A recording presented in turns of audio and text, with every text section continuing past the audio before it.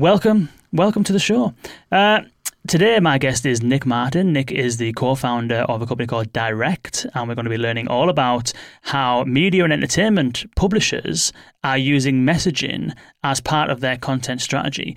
Now, you hear a lot about conversational AI and large language models, generative AI, and all this kind of funky stuff, which we cover every single week on the podcast. But a lot of that conversation is around customer service, customer experience, and ways in which we can kind of help businesses solve some of those problems that they have around capacity management and stuff like that, and customer experience. But Nick's been working for a long time with Direct and working with, as I said, media and entertainment companies, using the same technology but applying it to a slightly different use case. So we're going to learn how that's going and all that stuff very shortly. But before I do that, I need to tell you about the webinar that we're doing tomorrow. In fact, actually, by the time you hear this, it may actually be today, or maybe it could have actually been yesterday. So if it was yesterday, if you're listening to this after Thursday, you can still watch it on replay, which is the webinar we're doing with ServiceBot, which is all around how to integrate large language models into your conversational AI setup. If you're using the traditional intent-based NLU system, this webinar is going to show you 3 practical applications where you can integrate large language models into your setup to improve the effectiveness of it. If you're listening in live right now on YouTube or LinkedIn, you can go to vux.world, click on the events tab, and you can sign up for that right now. All right. Okay, so without further ado, ladies and gentlemen, please welcome Nick Martin. Nick, welcome to VUX World, my friend. Thanks for having me, and good plug. Yeah, thank you. Appreciate it. So where are you dialing in from now? So I'm calling in from New York City. New York, nice. New York. I was in New York very briefly 2 weeks ago, flying back from Washington. I actually ended up getting the train back from New York. Train to New York from Washington because I was caught in all kinds of storms and all that sort of stuff around Washington. So I very briefly got to see New York. I came out of Penn Station into a taxi and then drove to the airport. So I didn't fully feel it. It's a fun train. I've done that same DC to New York and vice versa. It's an easy trip. Yeah, it's not bad actually. Yeah, it was quite good. It was nice. 3 hours. The Amtrak trains, very different to the trains in the UK. You know, beasts they are, absolute beasts. But yeah, cool. Thank you for joining me. And by the way, boys and girls, if you're tuning in live, feel free to stick any questions you might have for Nick in the comments there. We'll do our very best to put them to Nick as we go on. But Nick, maybe we can kick off by giving us a bit of a introduction and tell us a bit about yourself and a bit about Direct. Yeah, sure. So we started Direct several years ago based on the belief that chat as a medium would become the primary way that consumers consume, interact, and engage with content. And so we built a platform to help publishers build for that world and that future, which in the last 12 months in the wake of ChatGPT, I think has really become mainstream and something everybody's pretty aware of. And so in a nutshell, Direct is a chatbot publishing platform. The world's best media brands from Vogue to GQ to Wired, Men's Health, ESPN, a bunch of others use our platform to create their own conversational AI experience, their own chatbot, which is trained exclusively on their content, and then distribute that bot in various messaging and chat apps. We're now launching that on social platforms, and we're also working to deploy that on publishers' websites as well so that they can grow their audience, deepen engagement, and grow revenue, all through chat in a variety of ways. Nice. I like it. So where did it come from then? What was the thing that led to, thinking about starting Direct, and when was that? Yeah, so it was late 2017, maybe a year removed from the first chatbot hype cycle, which you probably remember and some of the listeners might. And my partner in the business, one of my co-founders, John Duffy, who's our CEO, he was running a business at the time called 3C Interactive, which was subsequently acquired. And 3C was powering chatbots for the Fortune 500, big retailers, travel, hospitality, banks, similar to the verticals that I think a lot of your guests service today. And so they worked with Walgreens and Best Buy and businesses that wanted to sell products to customers, things of that nature. And they had a meeting with the weather company, which is a media business. And the feedback was, hey, we love chat. We understand consumers spend so much time in messaging, and the main way everybody communicates online today is through chat. But we're a media business, and chat doesn't work for us. There's no business model that supports how we make money, which is advertising. These user experiences are geared towards selling a product or servicing a customer service issue. Those are things that don't tend to apply generally to most content creators. And so that sort of kicked off the thinking around like, wow, there needs to be a solution for this vertical to take advantage of chat as an interface and experience the way everybody else already had started to. Again, before all the LLM hype cycle of the last 12 months, like chat's been around for quite some time and has driven meaningful results for tons of businesses in a lot of ways. And so that was sort of the nugget, the insight on, wow, the entire media landscape, like all of the content creators are underserved. They don't have the tools they need. And you really have to build with that intent, that purpose in mind in order to service them. And so that was kind of how we got started, and we've been at it for a couple of years and are having some success. Nice. And so would you describe the experience of the solutions that kind of your clients have deployed being akin to kind of like an Alexa style experience? Like you mentioned there that like the original wave of chatbots and stuff like that was around, you know, Facebook Messenger, and that was kind of led to the rise of Alexa, which at the same time there was chatbots bubbling under the surface. And so then we kind of arrived today where it's like every channel is conversational, and although not every business is utilizing every channel, there's still a lot of conversational solutions out there. A lot of them do focus on that customer experience, customer service sort of use cases. But Alexa was different because that was really about engagement. It was really about content and distribution. A lot of radio stations were on there. A lot of media outlets were trying different ways of creating kind of purposeful content for that channel. And people were using Alexa to consume media. Whereas people, the mental model, I don't know if this is true or not, but the mental model I imagine many have is that chatbots are there to help them solve problems and do customer service.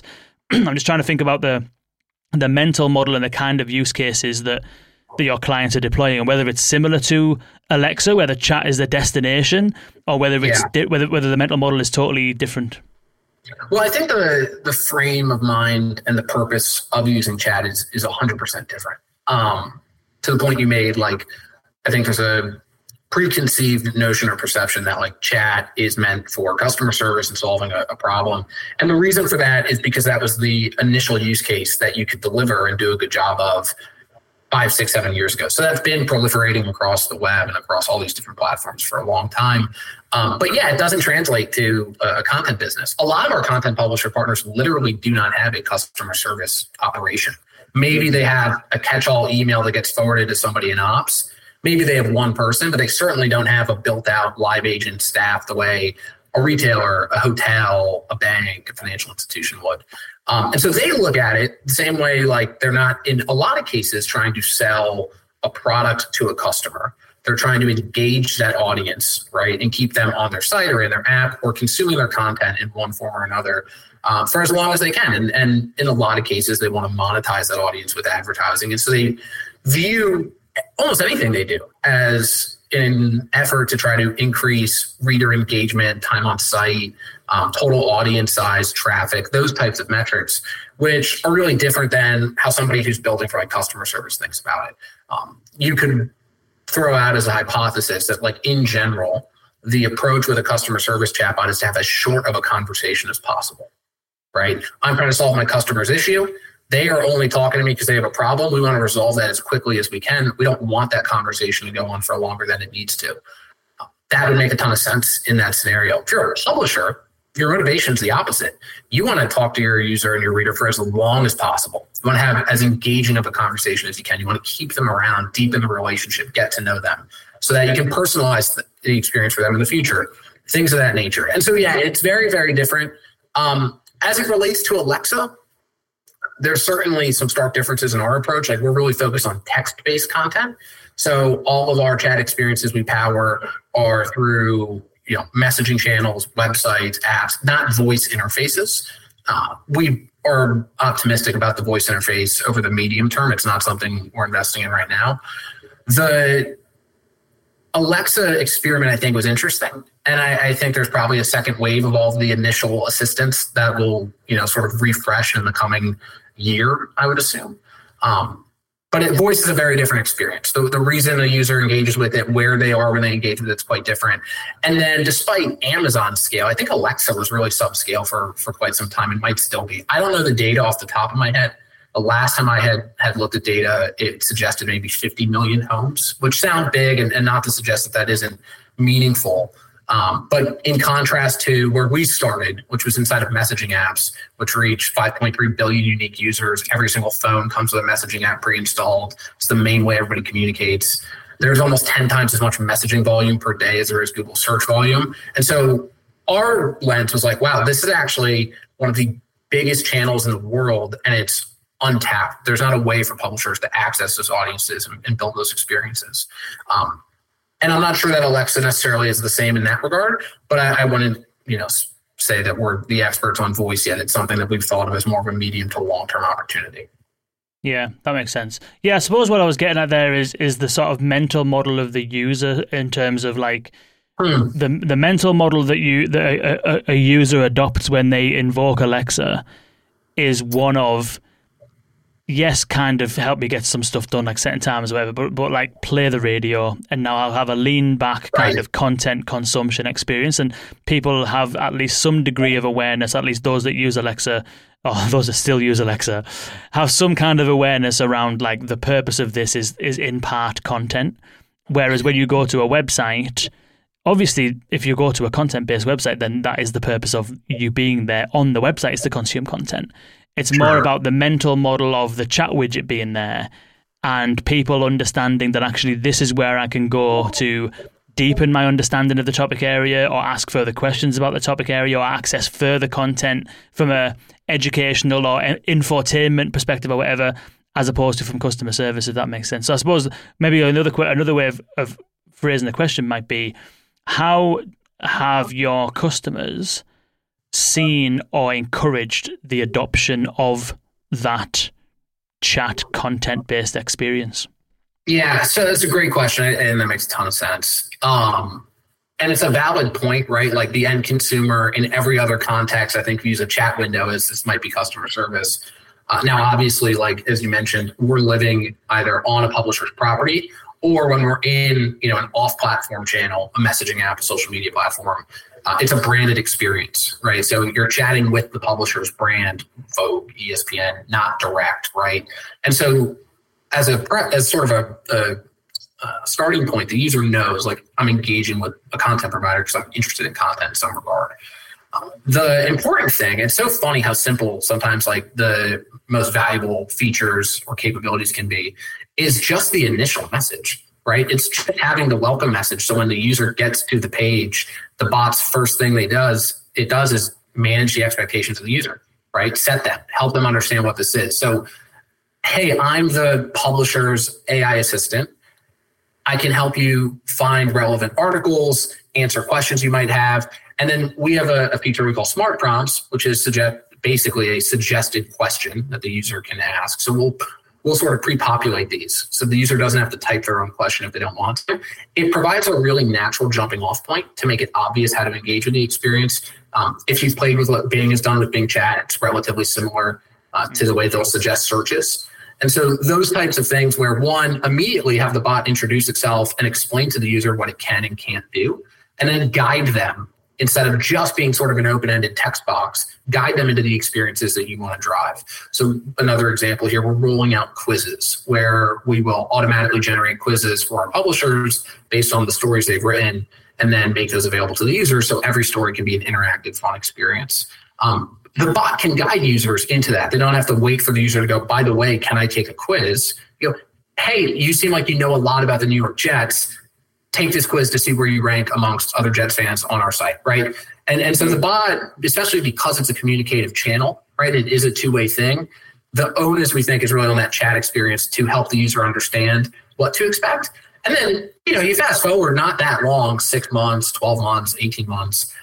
We think that the sort of natural predisposition to assume it's customer service will not necessarily go away, but at least dissipate. Like, I think consumers are becoming very quickly educated that these chatbots can do a whole lot more. And I think that's indicative, like there are some early data around ChatGPT's like number one use case actually being entertainment based.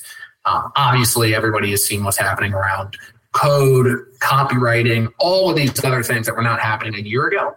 And so I think it's a pretty quick evolution with how fast things are moving for the consumer to enter these chat experiences the way they enter a website or an app, right? They don't think all websites or all apps do one thing. They go into it with some context from why they got there in the first place, right? What was the intent behind visiting this experience? And then in engaging with that experience, they better understand how to use it and what they can and can't do. Yeah, that makes sense. And there's a framework that we've spoken about a lot in the past when we used to talk about Alexa a lot, which is the kind of like maturity that platforms go through on their way to kind of mass adoption. And the first phase is very much a novelty phase. Like if you look at Alexa, all of the first round of skills were like dad jokes, fart skills, and stuff like that. It's all just like novelty. Drinking beer app on the iPhone. Yeah, like exactly the same as that. Yeah, you drink the beer on the iPhone. It's all fun. And then it moves into more sort of like productivity-based stuff, which ChatGPT seems to have gotten to fairly quickly, because that's where the real sort of value is. Not that there isn't value in entertainment, but the value in entertainment is more kind of like keeping people happy for a period of time, whereas helping people get stuff done and be productive is kind of where like people can save time as opposed to spend time differently. And so like ChatGPT has hit that mark fairly quickly with the likes of the code assistants that Microsoft has and things like that, helping people to write emails and do those various sort of tasks. And then the third phase, if all goes well, which Alexa didn't quite reach, is monetization. So if you can get a user group, a base of users that have gone through that let's explore it because it's fun phase, into let's build stuff that helps us be productive, then how do we sort of monetize it? That's the sort of like the key really. And Alexa didn't really sort of make it past that. But in terms of, you mentioned ChatGPT a few times, how have these tools, large language models, generative AI, how have they impacted what you do? You said you started in 2017. I think that was the year the Transformer was kind of created, actually. So you've kind of, and also in a messaging channel where brevity is also potentially key. If you look at some of the interactions with ChatGPT, it's giving you back essays. Like how have you kind of, first of all, how has it impacted what you do at Direct? So I think like everybody, it's impacted us quite tremendously in a ton of positive ways. Maybe interestingly, more so than like the product capabilities or the technology, which is phenomenal. And I think everybody is, at least your audience, is probably quite familiar with at this juncture. The sentiment around it, I think, is what's been so meaningful. So chat becoming a boardroom conversation, becoming something that is transforming the core of the way we interact with everything online. So you have Google and Microsoft both reinventing search experiences to be chat-based, right? At different scales and at different levels, but they're certainly already here and they're definitely going to grow. And so that's such a major part of what happens online in search. You go, well, if that's becoming chat-based, what else is going to? And then you look at what's happening in social and you see things like My AI on Snap, which I believe had about 150 million users almost out of the gate, billions of messages or billion plus messages. And at least from their reporting, a tremendous success. And then the likes of Instagram and TikTok and pretty much everybody else that has scale on the internet has either rolled out or announced plans to roll out their own chat experience for one purpose or another. And so if you follow that trend line out, just like not that far off into the future, you look at a world where chat really is becoming this primary mechanism for the consumer to discover and engage with content. And so for us, as a company that's trying to help the world's independent creators and publishers thrive in a chat-based world, that's been really meaningful because all of a sudden, chat became this boardroom strategic initiative where it's part of the broader generative AI conversation. It's not the only thing, but it's a meaningful thing because it's user-facing, and everything else online, more or less, search and social, which are the two big categories, are already making these meaningful steps forward towards it.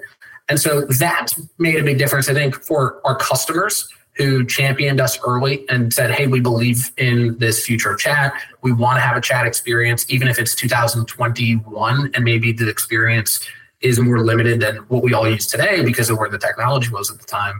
I think it's helped them in that regard, fast forward to now going, yeah, see, chat is a thing, and this is why we're already doing it, and we've been working on this, and we've been building audiences around it. But then also for net new opportunities where the conversation is happening at the C level, like that obviously opens up a lot of doors and a lot of opportunities for us as a business.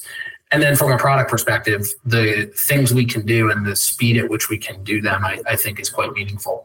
And so whether that's the quiz example I gave you earlier, which would have been really difficult to do at scale in a really compelling way without generative AI, there were just a lot of limitations around what you could do with the best-in-class NLP tools and platforms that we've been building on for years. And certainly on the other end of the spectrum, like you've probably seen a lot of companies that were doing rules-based sort of decision tree chatbots, almost impossible to execute with that approach at scale in a content-first environment. And so it's really been a paradigm shift for what we think is like maybe going to become the most meaningful transition from a consumer behavior in the last 15 years. And it's affected everything from the number of companies that are trying to invest in the space, the people at those companies that are thinking about it, and the experiences that they're willing to deploy. I think what hasn't changed, and this maybe is obvious, maybe it's not, at least for us, like we are really focused on keeping the publishers in control, right? And so if you think about the last 20 years, they were disintermediated from their audience by way of search and by way of social. We work really hard to help them reconnect with their audiences and build direct relationships.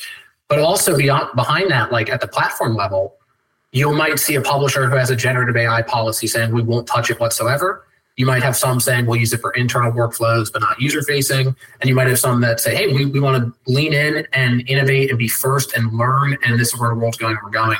We've designed a platform so that any publisher at any level on that spectrum, from we're not ready for generative AI to like we want best in class, can use the platform without compromising against their own internal decisions around generative AI at large. Meaning you can turn on and off how much conversational AI or generative capabilities are in your chat experience, right? So you're not outsourcing everything and sort of being hands off. You have the ability to go, hey, we like generative AI that creates experiences for us, but we have the ability to manually approve and edit and publish, right? So that's sort of down the middle. Or you can say, we want our own version of ChatGPT. We want it to be freeform and open-ended. We understand we can't control every part of that, but we want to have the mechanism to retrain and improve over time. So that level, I think, of thoughtfulness is certainly new. And that's, I think, largely a derivative of how significant the capabilities are. And you can get it wrong, right? Like you've seen all these stories of people who, not just with chat, but with generative AI in general, who maybe don't take a thoughtful approach and get backlash publicly, whether that's on Twitter or in the press, because the experience either didn't live up to expectations or was misleading or all these things. And so we work really hard to solve that. And I think our starting point being that we were in chat before the LLMs got really popular last November has helped us because we've always been building with that in mind, like allowing the publisher to have full control. And so that was also meaningful. That makes sense. So I mean, yeah, some people have got it wrong, and you mentioned the Snapchat My AI. There's some instances where that's got things spectacularly wrong. But like the way that these companies are moving, like Snapchat and Facebook and Bing, Microsoft, they are creating kind of, I mean, essentially, it's what we forecast and what we're hoping for when Alexa came around. That was the promise, is that everyone would then have their own assistant. It's just that it didn't transpire that way because, for whatever reason, people didn't really invest in Alexa, and the impetus wasn't really there for people to go and build their own, apart from to create point solutions for specific problems like customer service. Whereas what's good about... Kane? Why do you think people didn't jump on that wave back then? I don't know, to be honest. It was seen as an experiment. Certainly, well, from Alexa's perspective, you mentioned earlier on, like, you know, if Alexa reaches 50 million households, that's nothing compared to the number of people that use a website or that use apps or that use messaging, you know. So the volume isn't quite there. The effort of creating what was a skill back then to make a really good one was quite high effort. Because it's not just the NLU, which is harder because you didn't really get visibility from Amazon around like the intricacies of the NLU, so you couldn't tune it properly. But also it had a very heavy audio component because it was voice only in most instances, so you had to put a lot of effort into making the audio sound right, otherwise everything just sounded terrible and people wouldn't use it. And so it was a hard job to get companies to take a chance on it because they saw it as an experimentation. But then because that platform hadn't necessarily been proven out, it wasn't as if like loads and loads of brands were having wild success. One or two brands had success, but it wasn't common. And so even though the underlying technology, you can talk to people all day long about the underlying technology and how you could use it in other areas. But if the example of the technology packaged together isn't delivering, then what trust do I have in the underlying technology? Whereas the difference here is that the packaged together technology in ChatGPT and Bard and Claude, the packaged together technology works, and therefore there's more interest in people saying, okay, well, what technology is that and how can I use it? That's my sort of like little theory. I could be wrong. Like, I don't know. What do you think? Well, I think in general, right, like when you have friction, it slows things down, and whatever you can do to remove that friction speeds that up. And that's an obvious thing to say, but we had to do this in the early days of our business. Like we were really intentional about with when chat, similar to Alexa in 2018 or 19, was not the hot thing in the moment. Like it was maybe a forcing function for us. I don't think we thought of it that way, but in hindsight, I think you could argue it was to create opportunities in chat where there was effectively no friction for our publishers. Getting to no friction is really hard. There's always something, right? At a minimum, if you want to like debate, I had to answer an email, I had to take a phone call, I had to sign the contract. And not to trivialize the effort of procurement cycle, but in large part, we gave our publishers an opportunity to take advantage of chat where there was no development resources, no editorial resources, no commercial resources. And by stripping away all of that, you open up the opportunity for people to have something, to try something. And I think that helped us get to a meaningful point. On the Alexa front, I do wonder like how difficult it was either directly with Alexa or just with platforms on top of it to create that experience. And then how much of that is just because it's voice and that the behavior was emergent. Like I think that's really a stark difference. Is voice to application, that was completely emergent, whereas like chat to application has existed for a long time. Like Smarter Child on AIM when I was a kid was like the most popular thing, and that was a chatbot. And honestly, that chatbot up until a year ago was better than most chatbots still decades later. And I do think that matters a lot. Like what is the foundational consumer behavior you're building on top of? And certainly people talk to one another and they talk on the phone and maybe they'll talk to an automated support box. They have to, but learning how to interact with those voice assistants, like me personally as a user, it wasn't obvious to me why I would continue to use Alexa on a day-to-day basis. And I didn't feel as though that experience, again, this is a dated point of view at least, was doing a great job at discovery and helping me understand things I could do with it, especially with the lack of a visual interface. Like once I check the weather, once I play my music, right, how do I find new skills? How do I engage with them? And then the other thing that stood out when we were doing research on this was there's actually a really significant Slack community of Alexa skill developers, independent developers. And they would oftentimes talk about what they refer to as the snow cone problem, which was the idea that you couldn't make enough money with an Alexa skill to pay for a snow cone. And so it's the monetization aspect that you pointed out earlier on. And without a path to monetization, which is another thing we had to build, like it's really hard to get people to do anything without the right incentive. And so I don't feel like I have the right answer as to maybe what held it back. I do feel bullish on it, again, over maybe the near term, definitely the medium term. Like I would expect a complete overhaul. I know some have already announced they're doing this, of these voice assistants. And I think they'll get way better. And I think especially TBD on Amazon, but I think especially with Apple and Google, where they can integrate that into the mobile experience, a lot of levers to pull by way of driving discovery and distribution that I do think will make that a really compelling channel. Yeah, it could be. I still have faith. We've spoken about this enough times on the podcast around the challenges of one, discoverability, as you mentioned, two, engagement in terms of getting people to return was an issue, and then three, monetization doesn't follow if you can't do those two things. But and that's fair enough. But like what I was kind of saying is that like the rise of Alexa was the first time really. I know there was Siri slightly beforehand, but Alexa kind of enthused people to start thinking about, well, what would it be like if I had an assistant? You know, the car motor vehicle companies were quicker to jump on that, like Volvos and Fords of the world putting their kind of assistants in their vehicles, BMW, Mercedes and all that kind of stuff. They kind of had a perfect use case to create that assistant where you can ask it to do something and it'll do it for you.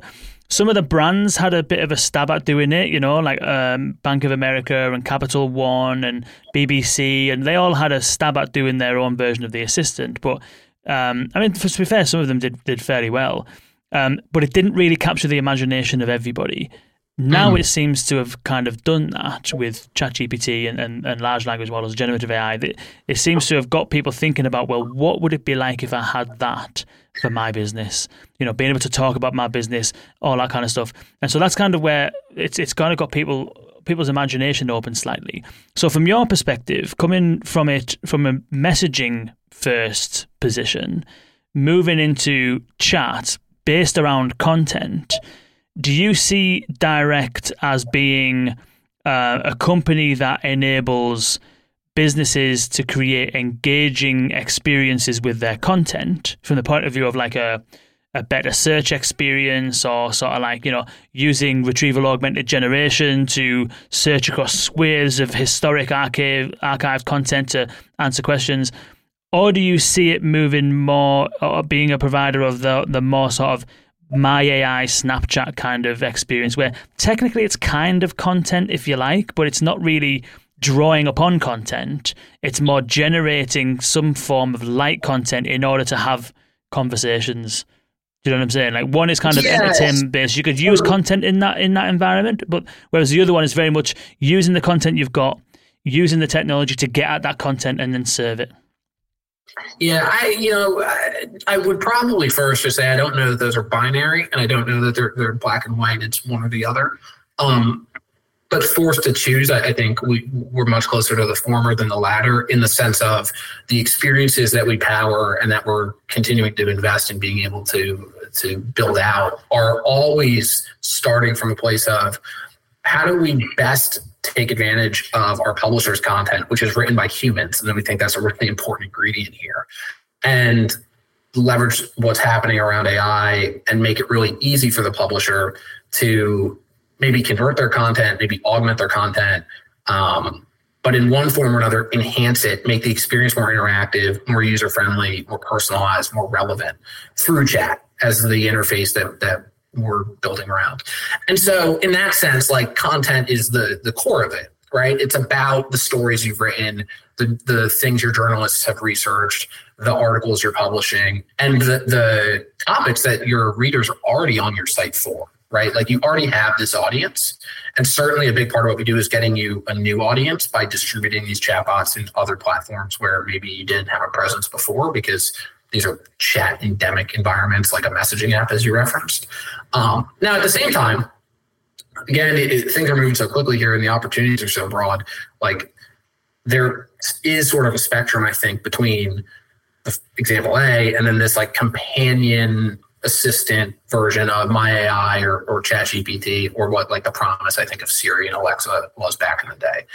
And I do think things can move that direction, even for content companies. And we've had some publisher partners who have told us they view this as their assistant for their content, a librarian that's personalized to every reader. We've gotten those analogies in sort of private meetings from publishers that we're working with and talking to. And there's ways to take advantage of our platform to deliver that experience.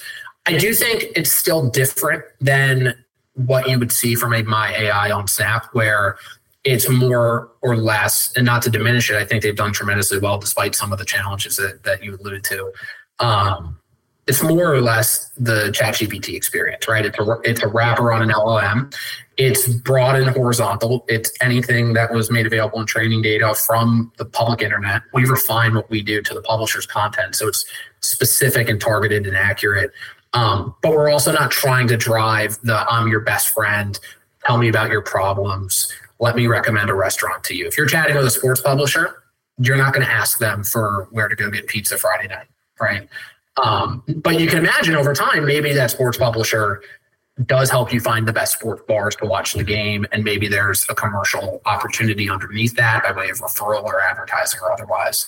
And so it'll continue to evolve. I think if you look at what's happening in the very, very early days around the agent behavior, like that also becomes quite compelling and might put a premium on anyone who can capture audience at top of funnel if these agents start actually executing tasks underneath it, which looks like they're going to be able to do pretty quickly here. But that's not ready for prime time for our types of publishers, the world's biggest, most reputable brands just yet.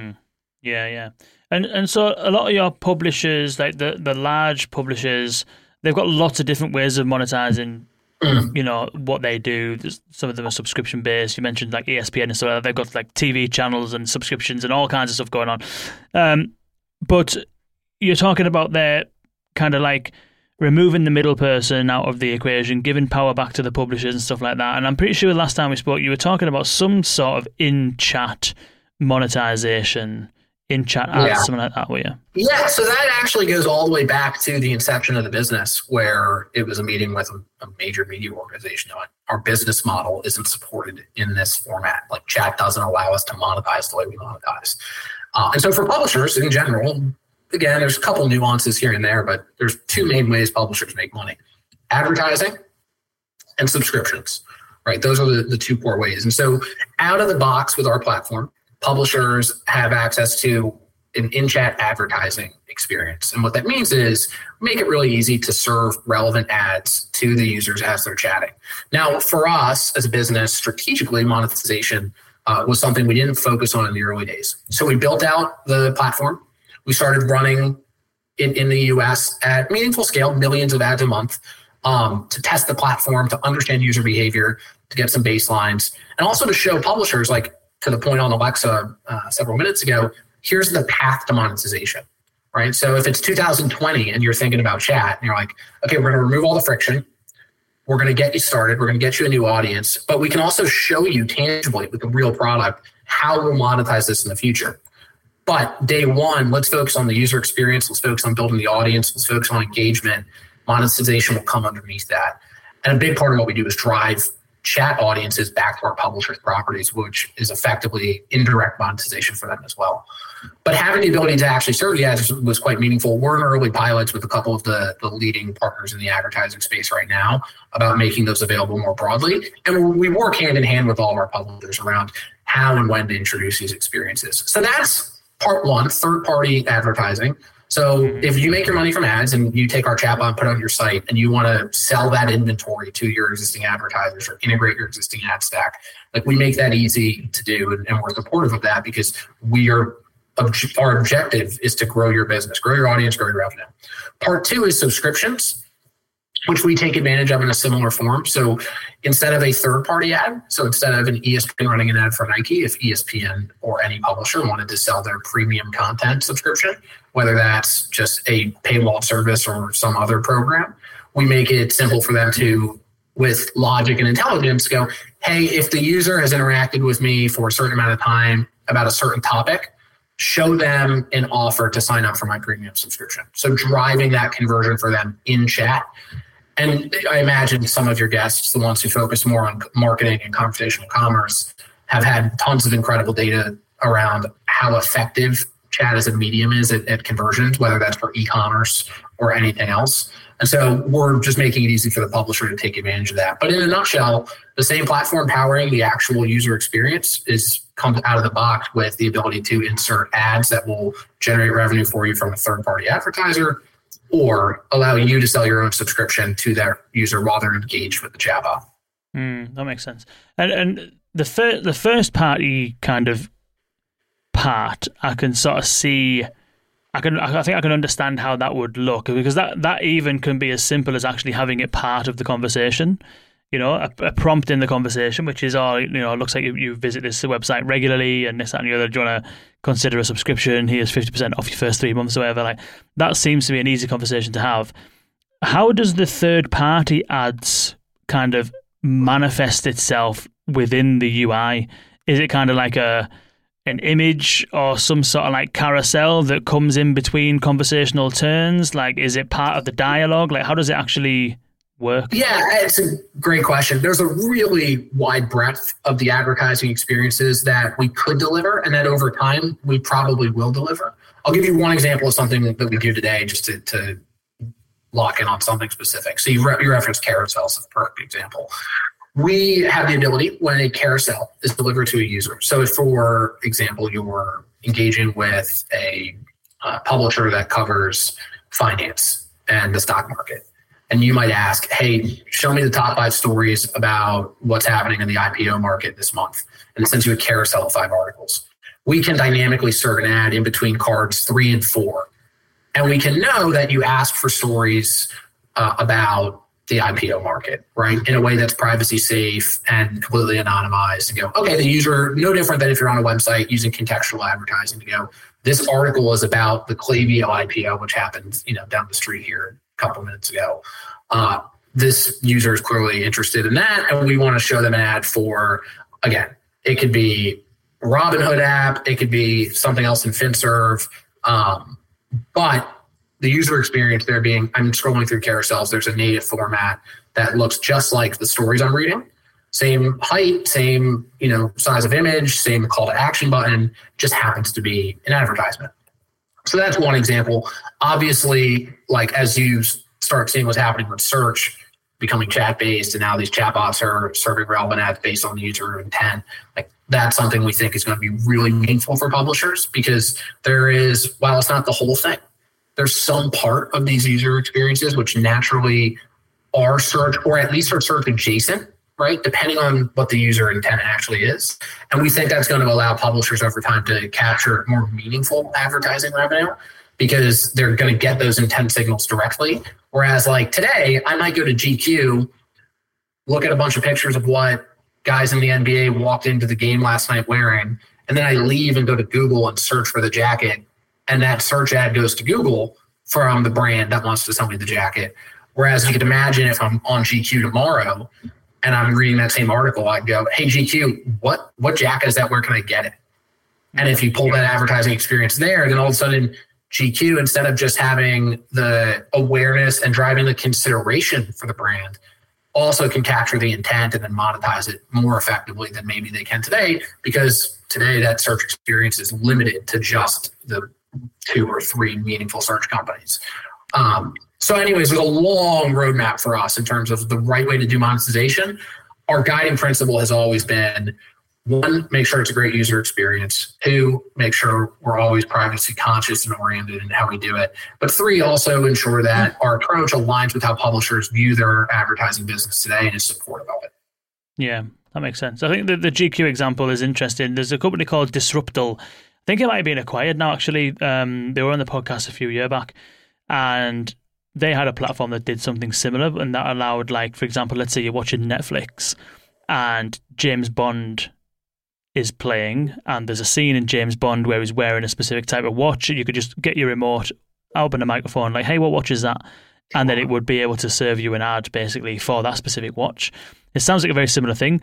I think they were acquired. The challenge there is that requires a big kind of shared ad network behind the scenes where all of the brands would be using, and then the ads would be served almost like a Google Ads kind of way, whereby you go on one website, they set up Pixel, you were looking at something, 3 websites later you're seeing the Google ad for it, the way that some middle layer like that. Another way of thinking about it is that on Google itself, via a Bard, or maybe it's in ChatGPT via plugins of some description, when you go there and you search for that jacket, you have some kind of way of surfacing there. So the GQ example would be that you're on GQ, you're reading that ad, maybe you have a conversation with the chatbot, you then go to Google, you're talking to Bard, hey, I saw this jacket on GQ, show me what that jacket might be and whatever. But then you then get passed across potentially to the GQ assistant to continue the dialogue with GQ. And that sort of whole idea of interoperability and assistants handing over to assistants and stuff like that, again, was something born, at least my first experience of that idea was in the Alexa world, where Alexa would hand over to Google Assistant or to Siri, or one level deeper than that would be that a weather skill would hand over to another skill or something like that, And I remember seeing when Google changed the voice search on Google Chrome, and it was rumored that it was going to be replacing voice search on Chrome with Google Assistant. That was the article I wrote in 2020, which was like, this is the beginning of search turning into conversations, turning into engagement with third-party branded assistants. Yeah, that obviously didn't transpire, but at least with Bard and ChatGPT and plugins, again, all things come back around, but that potential is still there now, do you think? 100%. And I think it certainly includes the ones you mentioned, ChatGPT, Bard, Claude, the ones that don't yet necessarily exist, but might become winners in the future. Like that main set of these sort of mass market chatbots. I also think, and we refer to this internally as bot to bot, right? So skill to skill, bot to bot, right? We think that is going to be a very significant at scale network. And it's not going to be just these 3 bots with their 3 sets of plugins. We think it's likely there's going to be millions of bots that interconnect with each other and hand off to each other or refer to each other in an almost unimaginable number of scenarios based on what the user wants and where there's the right incentive for the bot to do so. But that's going to become really meaningful for one, like the user experience. So if I'm even like, in the example you gave, if somebody was going to leave GQ and then go to Google and search for it, which is obviously that happens. That's how we all use the internet today. And find something, even if you find it on Instagram, you're going to leave Instagram, go to Google, search for it, right? Find a link, add it to your cart, go through that whole flow. Just the opportunity for the bot to go, click here to search this, and then it populating the search query for you as like a first pass where it doesn't even need to connect you to another bot. Like that's meaningful because it reduces friction and there might be economics associated with that referral search. Maybe not. At the same time, I think zooming out, it becomes pretty clear like, oh, these bots are going to talk to each other. They're going to know what each other are good at. And obviously where like plugins and that sort of world is, I think, headed will likely be the early incarnations of it. And I think a lot of the user preferences that are in place today where you go in, manually select the plugin, add the plugin, manually invoke the plugin. I think a lot of that will eventually become more automated where your personal chatbots that you prefer get to know you, they understand your preferences. You have something that's kind of pre-configured or set or default across all the chatbots you engage with that can be personalized for each bot if you'd like. And then those bots know how to interact with you. They go, oh, Kane really does like it if we refer him out to any chatbot that can solve this problem, even if it means we have to share this, anonymous ID on who Kane is and what we were chatting about with that bot, right? So if you go to the analog example, if you're ever on the phone with the customer service department, you're talking to a person and they go like, oh, I'm not in the right department. You got to talk to wholesale for that. Like, let me connect you. And you go, okay. But please, Jeff, before you do that, don't do anything, but tell them exactly what we already talked about. The last thing I want to do is repeat the context of this 20-minute conversation that like I promise to get solved. Mm-hmm. And they'll tell you every time, like, no problem. I'll definitely tell them. I'm going to tell them exactly what's going on. They'll know and the moment you get connected, they're like, hello. And you're like, hey, did Jeff tell you what's going on? And they're like, who's Jeff? And it's like, oh my goodness, like, please, like, share that information. So I think we'll get to a place where most consumers will prefer for their chatbots to share some amount of conversational context with other bots for the purpose of facilitating a pleasant and easy and frictionless bot-to-bot experience. Yeah, definitely. I would agree with that. And again, it all comes back around again, doesn't it? Because like that was again the idea with Alexa is the skill to skill transitions, and over time it would learn your preferences. I don't think the interface itself helped because voice is a lot more constrained in terms of being able to do that. Like having the interface over here, but then you have to go to the app to set your preferences and stuff like that. It's not really friction. It's a friction-filled journey, really. Whereas at least with these other tools, you've got them on screen and you can configure things where you're actually interacting with them. But I think even something as simple as, to go back to the GQ example, you're talking about the GQ article with the basketball players with the jackets or whatever. Even if there was a way, maybe this is something for like the likes of Claude and OpenAI to consider, is in the same way as you would link from one website to like a I don't know, a payment gateway, or not a payment gateway because it wouldn't be very secure, but like you go from one website to another, but you pass parameters in the URL to pre-populate some data on the website. Sure. It's almost like you could take the context of a conversation, turn that into a prompt that via some kind of parameter, you go from one assistant to another, but the prompt would be generated from the first assistant, and therefore when you start the conversation with like ChatGPT, once you've been escalated from GQ, it's already generated that initial prompt. So it's just a case of carrying on, sort of thing. Yeah, we have a scheme internally we use in our messaging API, which allows independent chatbot publishers to take advantage of the different channels that we support and help them grow their audience and monetize it and stuff. And anyways, as part of that, one of the things that we can do is effectively send the bot a phantom message. And so it's similar, I think, in conceptually to kind of what you described, where we can simulate as if the user said something, so we can get the bot to respond as if they did without the user having to actually send it. And there's a ton of use cases for that, actually. This just being one of them where, great, now the user doesn't have to go to that bot and type in what they want. The first bot, in theory, could leverage the same mechanism and send kind of a phantom message, right? Deliver the prompt, not just even pre-populated, or for the user, depending on their preference, pre-filled and pre-populated, depending on the environment, let them send that in. So it's just a tap. Maybe not that different than how like SMS works often today, where you click a link, you go into an SMS experience, you have to send the message to actually start it. I think that could be an early incarnation of how this happens. But over time, I think most of that is stripped away and it's probably pretty automated. We've got a comment from Wally Brill here. Shout out to Wally. Summarization on customer service calls for the agents as well is a good use case. That is definitely a good use case when you hand over from a automated interaction to an agent. We would always do that. Basically, whenever we do hand over, we provide a summary. But there's another question here from, it just says LinkedIn user, so apologies, I can't give you a shout out. It's not coming through. Tell me who you are. But the question is, which we've kind of alluded to a little bit, but we haven't really covered it specifically. So, and again, we're talking about hypotheticals here. We're talking like some hypothetical future where this, if everything kind of aligns and it keeps going the way that it goes, then this is the kind of stuff that we could be looking at doing. The question is, won't privacy issues make this more complex? What was the question, Kim? Won't privacy issues make this more complex? All this conversation about handing from one bot to another and passing over context and, seamless integration between different assistants and different companies. What will the role of privacy be there, and will privacy make that reality more complex? Yeah, it certainly will. We are already now in a world that is much more privacy conscious and privacy oriented, which I think is a really good thing. And so no different than on the web or in any other internet environment where there's GDPR and there's CCPA and there's tons of other pending and newly rolled out regulation around data privacy.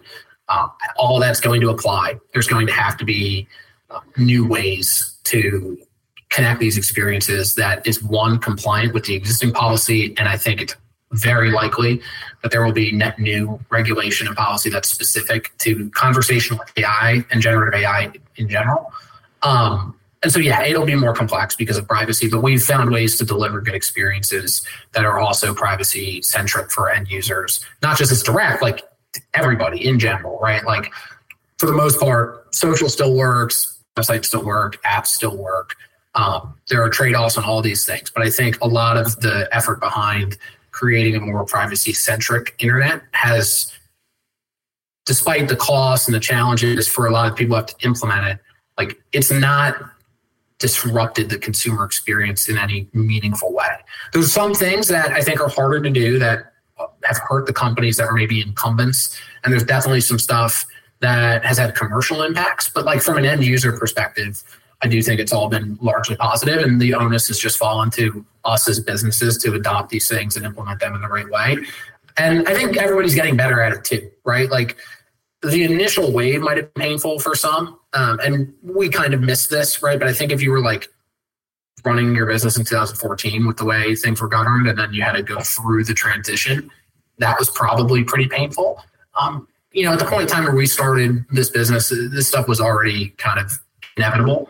And so designing with kind of an understanding of that environment has helped. I think everybody's already there. And certainly there's pockets of weird experiences and weird challenges with different governments and some of the big tech players. But I don't know what it'll look like. I'm not sure. exactly what that'll play out to be, but I'm sure there's going to be some standardized way that everybody accepts as this is how I want my chatbot context to be shared with others. Yeah. And as you said, we're kind of getting there in some instances. Whenever you go to sign in with one website and let's say you use Google to sign into something, it'll come up with a little page and it'll say, do you authorize us to look at this data in Google and stuff like that. It's kind of, it's getting there. But all it takes, though, is one issue. Like, one of the reasons, I know we keep talking, I don't know why we keep talking about Alexa in this instance. I think it's probably because it's closely related to the content topic, because that was a big use case for Alexa. But, like, when I think about what was really damaging for Amazon, and even for Siri, actually, was the stories that leaked around, or Amazon is taking audio recordings and sending it off to the Philippines and having, like, low-paid workers transcribe and all this sort of stuff. And that came as a surprise to people. Like, oh my God, what's Amazon doing sending my data over there? So it's kind of like, it's that stuff where people are not really sure what's happening with the data, where it's going, who's got access to it. It's not that a company violated a policy or regulation or rules. It's that they didn't make it obvious to their actual users how their data was being used. And when the big reveal happens, it causes that kind of backlash. I'm not familiar with the specific example you're referencing, so I don't know if it was version A or version B, but I do think that's a huge part of it. And in broadly speaking, I think, especially in conversational AI, I think most companies have been pretty thoughtful around being more communicative with the end user about what they're experiencing than maybe they have in mediums past.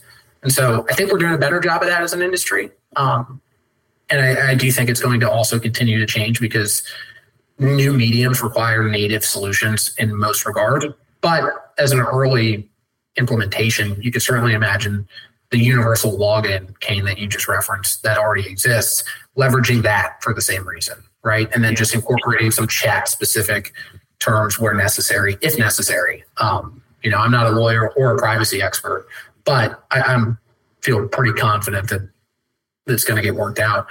And I think most users outside of tech, like most people that don't work in tech, which is like the entire world pretty much, they want the best experience, right? So I think if you go stop a couple kids on the side of the street and you're like, do you want to have Instagram or do you not want Instagram to have your data? They're like, well, I have Instagram, right? I use TikTok, right? Like, you want the best service. You want it to be personalized. You want it to be relevant. And there's a reasonable way to share data to enable those things that I think most people are comfortable with. And a lot of the issues that have, not that there aren't bad actors and bad things that have happened and misuse and all these types of things. But I think a lot of times it's just mismanaging of expectations or people not understanding how their data is being used. And sometimes that is because the company isn't very transparent. But I do think everyone's starting to do a better job on that front. Yeah. People will tend to give up whatever they're being asked to give up as long as the value they receive on the other end is adequate. 100%. Think about how much data your phone has on you. It knows where you are, it knows who you're with, it knows what you search, it knows all of your information around your banks, it's got everything, But you're happy to give up that because you know that it's giving you the value that you want, Yeah, if you were to have told me or told my parents, like, hey, your kids are going to click a button and get into a stranger's car. It's just like, things don't never happen, never talk to strangers, don't get into strangers. And now we all use it all the time, and it's one of the greatest services ever. It requires, one, sharing your location, which everybody understands they need to do because they need the car to get to them. But also, like, consumer behaviors change, right? I would not have gotten into the car with a stranger before Uber. With Uber, there's some trust, right? And the general sentiment in what the technology can be used for changes. And that's a really pointed example because it's in the real world, but I do think that translates to digital experiences as well. Definitely. Well, Nick, this has been an absolute pleasure. Thank you so much for joining me. Definitely an enlightening conversation. Thank you all for tuning in. The guy who asked the question actually is Andrew Kaiser. Thank you, Andrew.